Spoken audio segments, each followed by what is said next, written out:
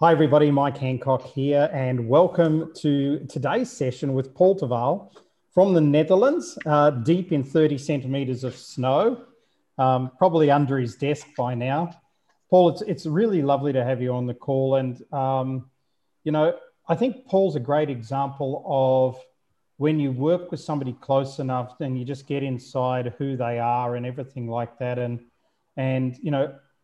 this gives me an opportunity both in public here and also on the video, which lasts forever, to acknowledge the work that you've done in the speaking world as well. And, the way you really went about the global presidency, because you were president of the Global Speakers Federation during COVID. So, I don't think anybody's ever had to deal with that in a pandemic before. And you did it with grace. And I think you had a fantastic year. And this year, John Molidor's got an easy slide after that one. So Paul is a lawyer by trade. So the first question I wanted to ask you, Paul, by the way, welcome, is what made you want to be a lawyer before we get into the pet subject? And then tell us a little bit about your early career. Well, thank you, Mike, and welcome to all the others. It's nice to be back here on this meeting. When I grew up in the 60s and in the Netherlands, I was living in an area not like Amsterdam, where we had all the flower power and stuff. I was born in a quite traditional family. So I grew up in a quiet neighborhood and I wanted to be a reporter. I saw all the news on TV and I thought, this is amazing. I want to do the same and become famous in my country. So I asked one of the big reporters on Dutch television, what do I need to study? And she said, there are three things you can study: history, the Dutch language, or Dutch law. And she said, if you do Dutch law, she was a lawyer herself. She said, you have a broad opinion. You know how to analyze stuff, get to the point, and then make your statement. And that's why I started. And then during my study, I found out that I loved social security and labor law much more than being on stage. Something happened in my career and I came back on stage. But I started as a normal lawyer in a big office, making a lot of hours.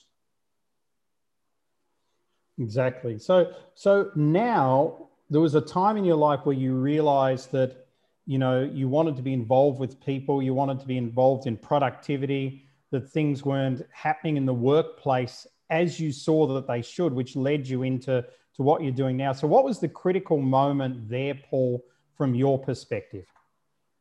Well, I think that at some point, and I don't know exactly when it was, but I was looking into my practice and I saw that if you make a law, you're always 5 years behind reality. Because we see something happening, we respond, and then we're not satisfied by the behavior of people, and we make a law to correct them.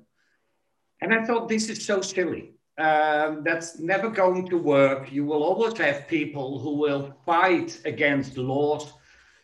So maybe it's better to go from the back end where I was working, somebody did something wrong and we had to correct him. And in trying to go into more the psychology of the whole stuff and be at the front end and talk to people and try to get them into different behavior. And I think it was when I was working with a company called Capgemini. I was a consultant on social security, working for the Dutch government, and I was getting bored of doing that kind of stuff because we were again making software to implement laws. And I thought, this is so silly.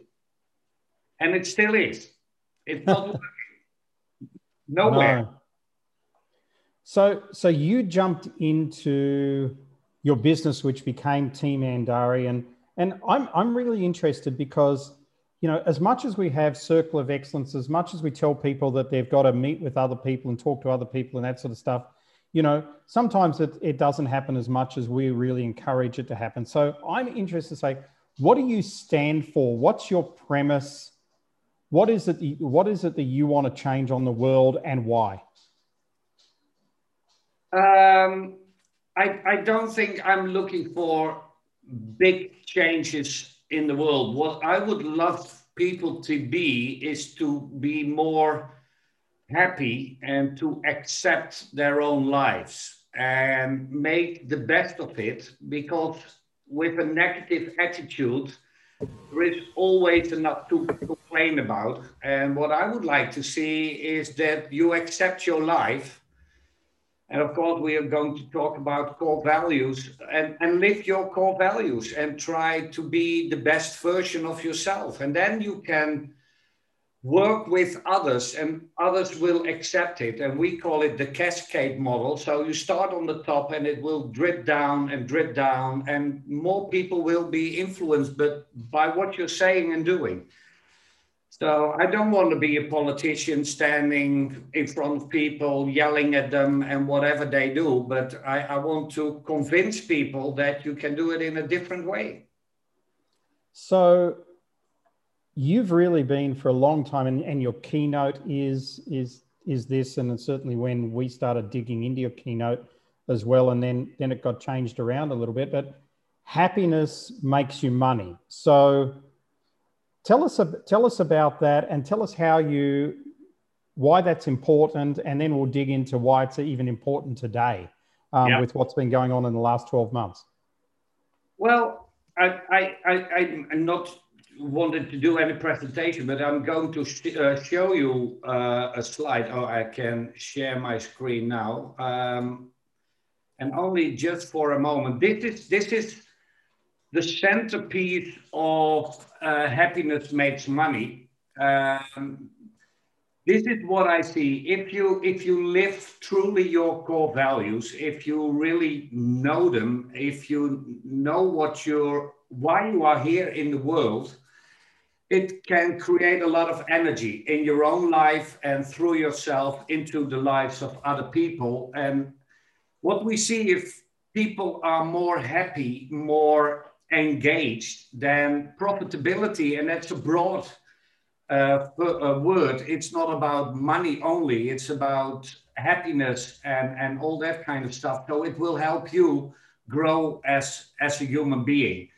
So this is what the core is, and I must say we created it in Cape Town in 2018. Yep.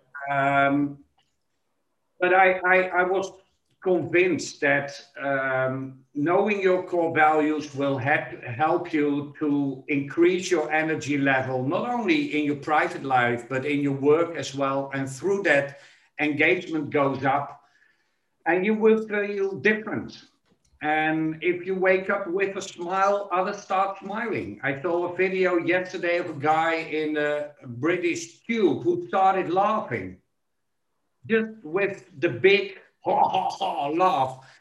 And within 2 minutes, everybody was smiling and laughing in that tube. And I thought, that's it. That's what you try to do. Because those people go to work and they still have that big smile on their face, and they will influence other people as well. So that's the most important thing. And that's what I try to do, and tell people, if you're ill or you're disemployed or you're disabled, hey, keep that smile on your face. Try to re-energize yourself and go on.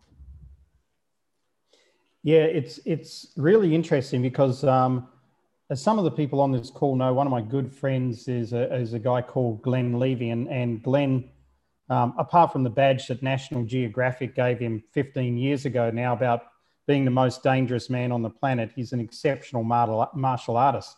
But Glenn always, I'd hear him speak from stage, Paul, and he would say, even if you put a fake smile on your face like this, and actually it's been really interesting. I want to tell you something about body language in a minute. But even if you put a fake smile on your face, it's actually impossible internally at that point to have negative thought. Yeah. You cannot have a negative thought while you put a smile on your face. So I think what you're saying, Paul, and I see you nodding, is if you have a really poor day, just start smiling and it's actually going to shift your vibration, right? Yeah, and that's the fun part. If you can't do it by yourself, it's so funny now to go to YouTube and look for that videos, and it will just help you. It's silly. I start presentations that are boring about sick leave and that kind of stuff, and I start with a fun video. And I start with small children saying what they want to become when they grow old. And then finally, you see a man of 45 years old. And he is brain dead. And he is saying, what do I want to become when I grow up? And he has no clue what he's going to do with his life. And everybody starts smiling because they look in the mirror and they say to themselves, and they, oh my goodness, this is not good. And it works. It works. I recently saw how the CIA and that was doing some experiments on body language, and they were using Mark Zuckerberg's fake smile, which apparently he's using all the time now. In every interview, they ask him a question, he goes, yes, well, and then as soon as he's off camera, he goes back to his normal thing. It's fascinating. But Paul, in terms of your work, and you're very well known for this, give us some data, if you know some data, and I know you do, on how being more happy at work actually increases our overall productivity. Yeah. And how it increases our overall results.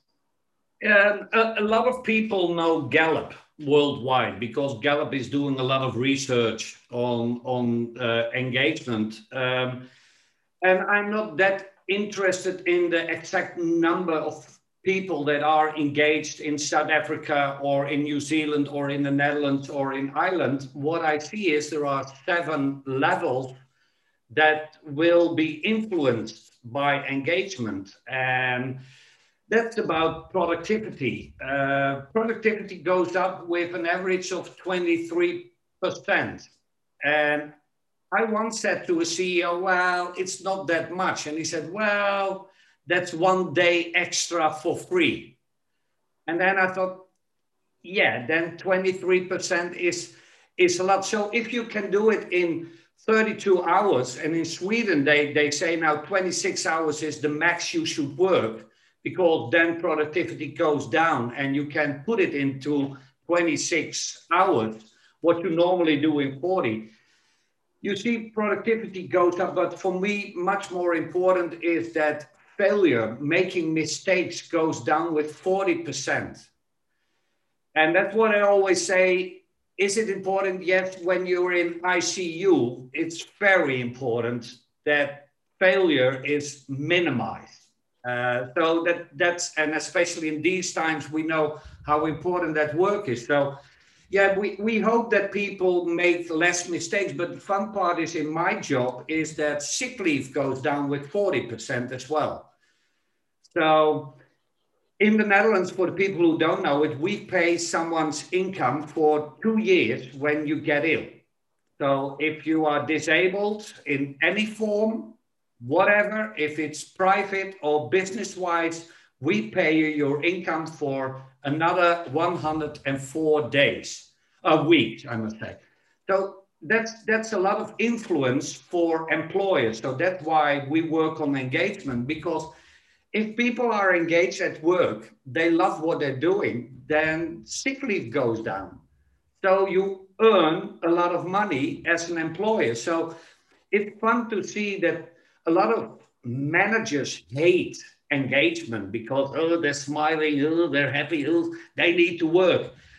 On the other hand, if I talk about them on these results, you see them smile because they think, yay, finally they go to work and do something and still happy.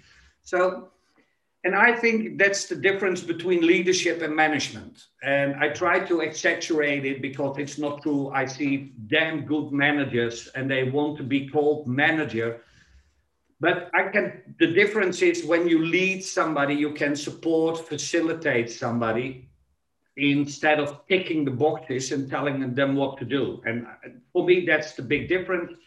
So big leaders will make people happy, make them rich, make them energized. And that's halfway through the business. Absolutely. So so let's talk about the whole COVID issue and everything like that. So firstly, I want to look macro, like from your expertise, from a macro perspective of what's happening in the world around happiness and how that's leading to engagement, how that's affecting companies, and of course, everybody on this call has clients. So how that's affecting their clients, and what can be done. And then I want to sort of lead into, and you can take this and run it, or I'll re-ask the question. What can we do? What can we do essentially to make sure that our clients are in a better space, so that we've got more longevity in our businesses and things like that? Well, what I saw, and it differs per person and per company. A lot of companies, with the start of COVID, they had no clue what was going on, and they kept on rolling. I was in Australia when the Netherlands went into lockdown, and I didn't know, can I come home, and did I care? No, I was having fun. So why should you worry? And I came back, and within 24 hours, I was out of work. And then you can do two things. You can be sad and lay down on the couch and wait till the times change, or you start to become active. And I think every person will react in a different way.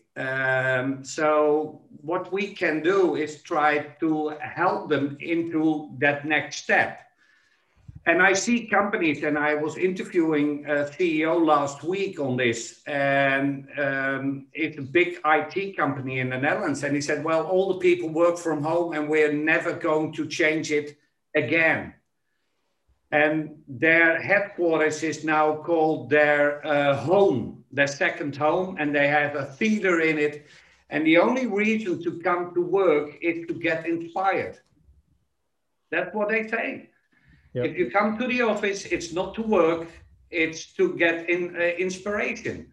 And isn't that amazing if you have 2,000 people working in your company, say, oh, stay at home, do your job over there. But hey, if you want to come, it's about inspiration. So we will have music, we will make theater, and they're now making a musical on Johan Cruyff. Everybody knows that soccer player. They created it with their own employees. And I think it's not your job as CEO to create a musical. Yes, he says, that's my role. I need to engage people and get them into the next step, because then they go to home, at the home, and they work. And of course, when you have children at home, like we had for the last 8 weeks, then it can be tough. On the other hand, if you make good structure in your day, you will be much more productive in 4 hours than normally in 8 hours. And I truly believe it. And you see it working. I'm interested to pick this up. There's so many places we can go with this, because, for most people on this call aren't from the Netherlands, and most people on this call aren't from Europe. So you've got Scandinavia. And sorry, Paul, but I really put the Netherlands into my Scandinavian picture, because I see these as highly intelligent, really leading the world in so many ways. And, I'm talking Denmark, I'm talking Holland, I'm talking Finland, I'm talking Norway, and I'm talking Sweden. No Germans on the call? No, not at the moment. They are different. Yeah. They're way below us. Yeah. Yeah, they're below you on the map. I get that. Absolutely. Yeah. So I really see that. So what you're seeing now in the Netherlands is you're seeing CEOs of companies with thousands of people literally saying, don't come back to work, but just come back to work to be inspired, because we're now turning the workplace into a fun place. So it's now no longer called a workplace, it's called a fun place. And so we're going to do all these cool things and everything at work, because we've rented the building. We've got to do something with it. And then, out of Sweden now, Sweden's saying people can't work for more than 26 hours a week because they're not productive. Now, I know that Landi would agree with you wholeheartedly on that one. She would be jumping up and down with agreement on that. And I too agree with you. So And you know that we work 4 days a week, most weeks of the year. This week, we're only technically working 3 days a week. But what I found myself, and I'm interested in your input, because what entrepreneurs do, even some of the people on this call, I open my computer on Monday morning and I see emails from some of you on this call that you've sent on the weekend. And I open my WhatsApp and I see WhatsApps on the weekend. So I know that you're not managing your time necessarily the way I manage my time. So Paul, I have, and I wrote about this in 2006 in a book called Can You Teach a Goat to Dance? But I've reinstated it this year and last year. I have what I call run and hide days. So Friday is a hide day for me. Nobody can get a hold of me on a Friday unless you're a personal friend, right? So that's just the way it is. I don't check my WhatsApps. I don't check emails on a Friday. It doesn't happen. But then a day like today, I've had appointments at 7 a.m., 8 a.m., 9 a.m., 10 a.m., 11 a.m., 1 p.m., 2 p.m., 2:30 p.m., 4 p.m., and now we're going to buy Nicola's new computer at 5:30. So this is very much a run day for me, right? So on that basis, that's how I like to work. And then I look at my year and I break down my year by I have 20% run days where I'm full on. You know, you can take my blood pressure at the end of the day and the top one's definitely up. Then I have high days where nobody can get me. And I'm talking during the week, not the weekends. And then I have fairly regular days, which, you know, I don't have one this week. They're all run days. But last week, Monday was a regular day. I had like one appointment and then I was doing other stuff. So what's your view on the way work needs to be managed? How many hours should we as entrepreneurs, let's look at the entrepreneur space. What's your view? And you know, of course, you've been president of the Global Speakers Association, so you see this in speakers, trainers, etc. a lot. So I'm really interested in how you see it. Well, I must say that when you were saying this, I thought being the president taught me that I should work a maximum of 3 weeks a month and have the 4th week off, because then I was traveling. And for me, traveling was just fun.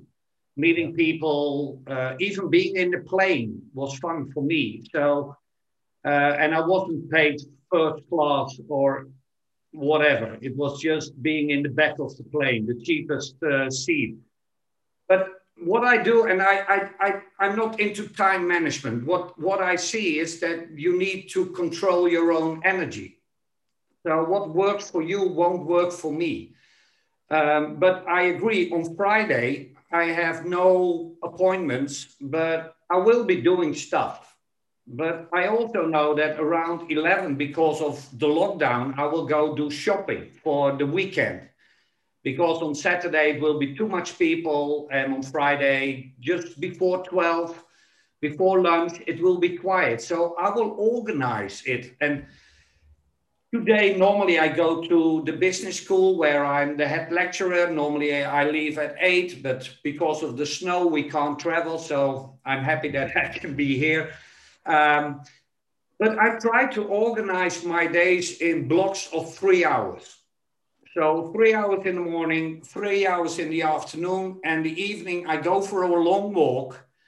Then I check whatever, and then around 9, my phone is dead, my computer is off, I'm sitting down and just relaxing. So I make blocks of 3 hours, and that works quite well for me. And for others, it will be different. But you need to be aware where you're losing your energy, where that energy drain is, that it's taking much more percentage of your energy than you will normally have. Well, stop working at those hours, do something else, go for a walk. And you know, I walk 10, 12 kilometers a day. And it's easy. You can plan it. It's people who say, oh, that's too much. No, it isn't. Just plan it. I didn't walk this morning. When this is done, I will go for a walk. I will walk 45 minutes. Then I work till 1. And in the afternoon at 2, I will do another big walk. You can organize it wherever you are. So it's always that we think we're that important that we have to be online 100% of the time. And I think we're not. Yeah, no, you're quite right. And I love what you're saying, because when I hear that, what I hear is that you are you're conscious about your managing your energy. You're very conscious about it. And I would venture to say, and particularly as you know in corporates, Paul, most people are not at all conscious about managing their energy. And certainly for most of my life, I haven't been conscious about managing my energy. If there was a gap, I'd plug it with something, right?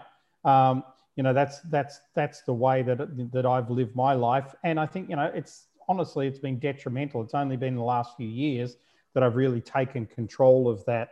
And Lundy's been great in helping me take control of that. But so the thing is, for everybody on this call, is to become more conscious in the way in which you manage your energy, and take heed of the Swedish. I mean, 26-hour work week. I mean, that's essentially 3 days, if you want to put it into 3 days. Paul's saying working 3 weeks a month and then taking a week out. We tend to work a cycle of 10 weeks on and then a week off.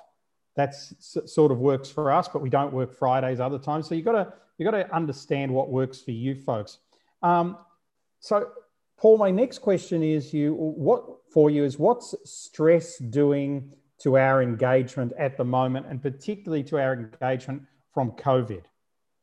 I think if you really suffer from stress, then your engagement goes down, because stress and engagement, it's so connected. When you are really engaged, you can't jump into a burnout at once. That's impossible. There is so much research by professors at universities.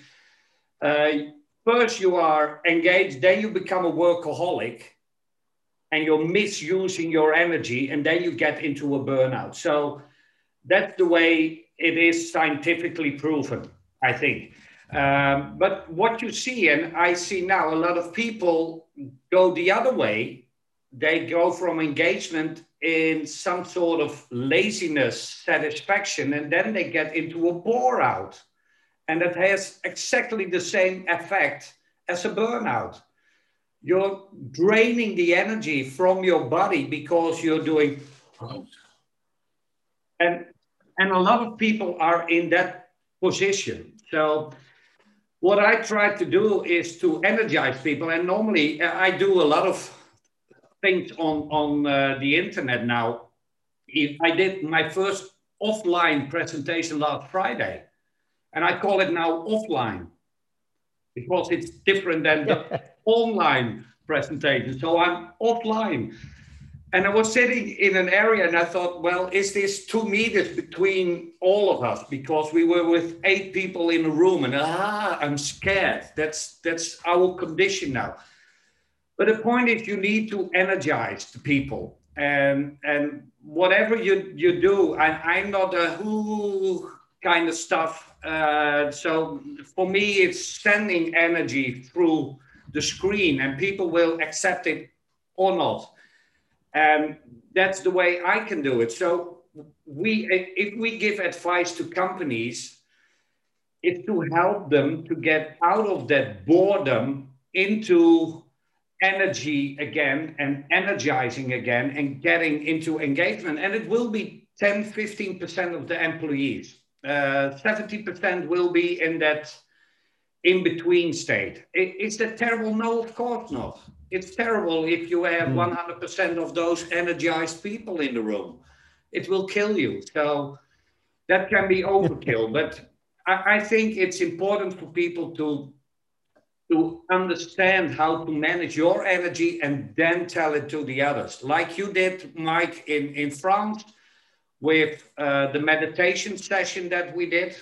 I wasn't into meditation before. All those exercises were not for me, but I do it now every week. Every Tuesday evening is my meditation evening. That's lovely. Really good.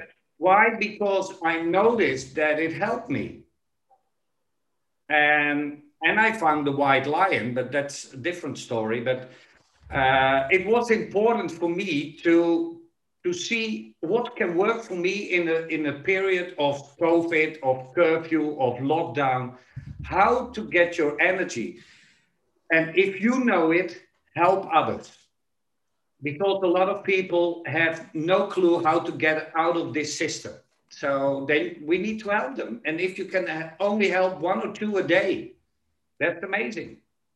That's what I do. The beautiful thing when you do that, Paul, is when you help one or two, you're creating that infrastructure around you, which actually lifts you up as well, which is going to lead into my next question of how do we, or what's some ways, and I think you've named one there, but let's dig into it. What's some ways in which we can invest more in our own personal engagement? Because it's a struggle for people to feel engaged at the moment because they sort of feel they're taking 2 steps forward and 1 step back. Well, you will still get to the end where you want to become. In Luxembourg, we have a procession called the Echternacht procession, and it's 2 steps forward, 1 step backwards, but they still get to church. Takes a little bit more time, but they will get there. And they do it every year since Middle Ages. So I think it's important, and I always have 3 steps. Is first, and it's getting boring, get your non-negotiables. If you don't know them, I don't know it anymore. You need to know what you stand for. And I added number 4 to my list, and that's loyalty. I found out that my loyalty goes beyond limits sometimes. And that can be scary, I can tell you. And then it confronts you with how other people treat you. And that's sometimes it's conflicting, but hey, still I want to be that person who is loyal to his peers, to his friends, even to your enemies. You can be loyal and just be open and fair to them. So for me, knowing your core values is absolutely number 1. Then number 2 is go out, go for a walk, do something, and don't run like an idiot. Just do a normal walk of 20 minutes a day. We have the Brain Foundation, and Professor Eric Schredder is one of the top specialists in the world, and he said you only need 20 minutes a day in a firm pace. It will help you to restructure your brain if you do it every day. So I walked for 2 hours, then I stopped, I went back to 20 minutes, didn't work for me, so I'm walking 2 hours again. And I do virtual walks now. I'm walking the Hadrian Wall in the UK. So between the UK and England and Scotland, there is a wall and I'm walking it online. Why? I have my Fitbit and I walk and I see every day where I'm going. So we can do whatever we need to do to exercise, to work. And the third thing is meditate or take breath pauses, as we call it, and just be aware that there is more in life than just you. Because we, especially in this time, I see a lot of people who are so focused on their own misery that they will go into a burnout because of it. And in the Netherlands, they did research. We have only 17 million people. 4 million of them are close to a burnout at this moment. Wow. And that's 25%. And they say that there will be a hidden group of people of 2 to 3 million that are close to burnout as well in the coming 6 months. So we're doing something completely wrong. And when you watch television, it's all about failing governments, not working vaccines. We can't skate on ice with a group. We have the Elfstedentocht. For the first time in 30 years, it's freezing cold here. We can skate on ice again and it's not allowed. Because 20,000 people will participate and it's not allowed to do so. So the frustration goes up and up and up, and it kills more people than COVID. Of course it does. And I'm not saying that COVID doesn't exist, because too many people die because of it. But we're getting now to a phase that other illnesses will become more terrible than what we are trying to deal with. So if they say, go and skate with 1,000 instead of 20,000, I know those other 19,000 will do it illegally on the same day.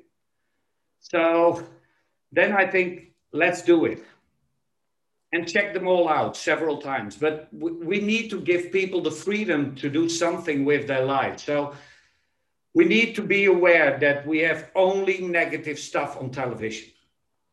So I want to give that positive vibe and say, go for a walk, because whatever happens, we can still walk. We can go out.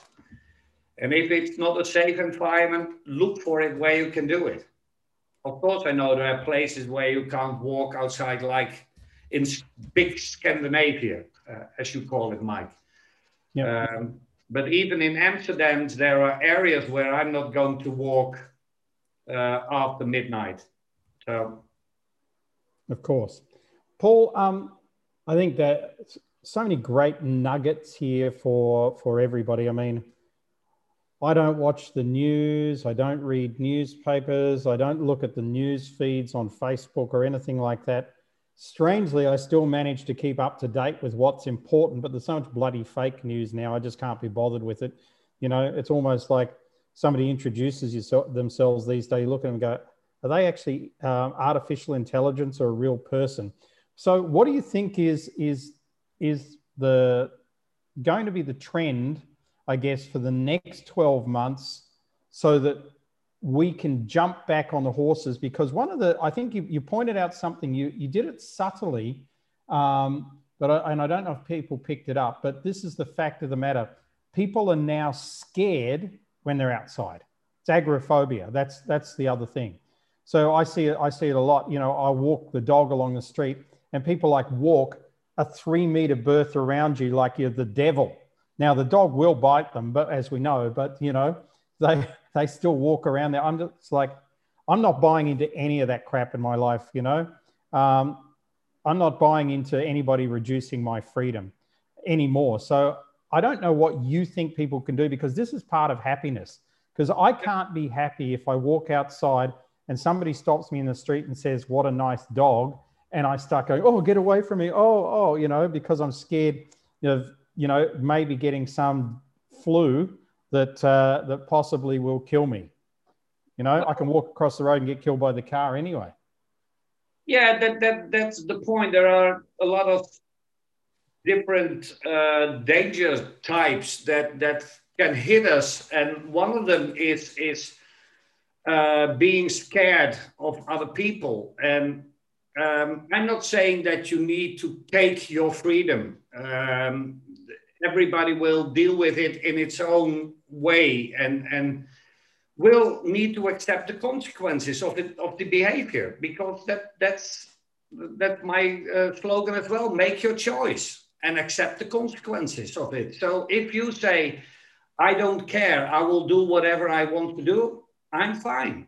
But accept the consequence. On the other hand, if there is something going on like a pandemic, we can be more careful to each other. And I see a lot of people around me, people from 45 to 80 who died because of COVID, and they didn't die because of the flu. So do we need to be careful? Yeah, of course. Do we need to be scared? That's something different. And because we are now forced into scaring the whole world, the new normal will stay. I didn't believe in a new normal. I thought we will go back to what we did before. But change is there all the time. So there is no old normal or new normal. There will be a normal, and it will be different than we used to know in 2019. And so I think that this year, I don't think I will travel this year, not even within Europe. I'm not allowed even to go to Germany to my second house. I'm only renting it. It's a small apartment. Don't think I'm rich. But I can't travel there. It's not allowed. So we don't have borders in Europe, but I'm not allowed to go to Germany. And that scares a lot of people. But if you look in the Netherlands, it's a small country, but I still see parts of the country that I've never seen before in my 62 years. So now we're traveling within our country. And of course, we take care and I wear a mask and all that kind of stuff, but I'm not scared. And I think that's what you do to yourself. It becomes part of your behavior that you're scared. And that's what I try to prevent and tell others. Act in the way that helps you, that supports you, but don't be afraid for what's happening.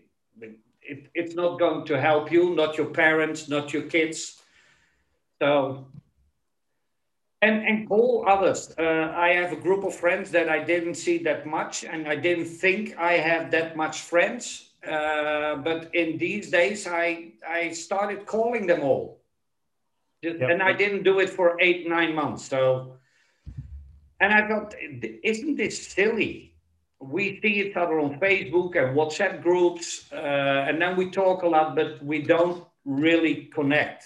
And we started doing it again, and it's just fun. And what do we talk about? Nothing. And which that's is the fun. fun part. Just you know that I always call Lindsay Adams on Sunday morning. Sunday morning hits Sunday evening. We do it now for almost 10 years. It's silly. Sometimes we talk for 2 hours and we say nothing, and sometimes it's only 5 minutes and it's meaningful. So it's the connection. Don't be scared to connect with other people. So if I walk the dog, I will see a lot of people who walk just past me because the road isn't that narrow. So, and I'm not scared, of course not. Paul, I'm going to open it up for some questions now from anybody, but I just want to fill in, Paul's been talking about employee engagement in the big picture, and we've heard some statistical data. We've talked about the nature of work and how it's changing. We've talked about how that affects us as entrepreneurs as well. And we've also talked, Paul, about your 3 tips to engage more ourselves. And I put those in the chat: core values, make sure that you're aligned with those. And then, of course, walk, get out and do that, and meditate and do some breath work as well. And I laugh here that Philippe said he sneezed on the tram, and you should see the reactions from everybody else. And so let's open this up for anybody got any questions for Paul that they would like to ask on engagement, or how to get more centered, how to become more happy, how to help others around you become more happy at the moment. And I'll open it up. We'll say goodbye to the people on the recording now, so they can say, catch you later. Bye to the people on the recording. We'll see you.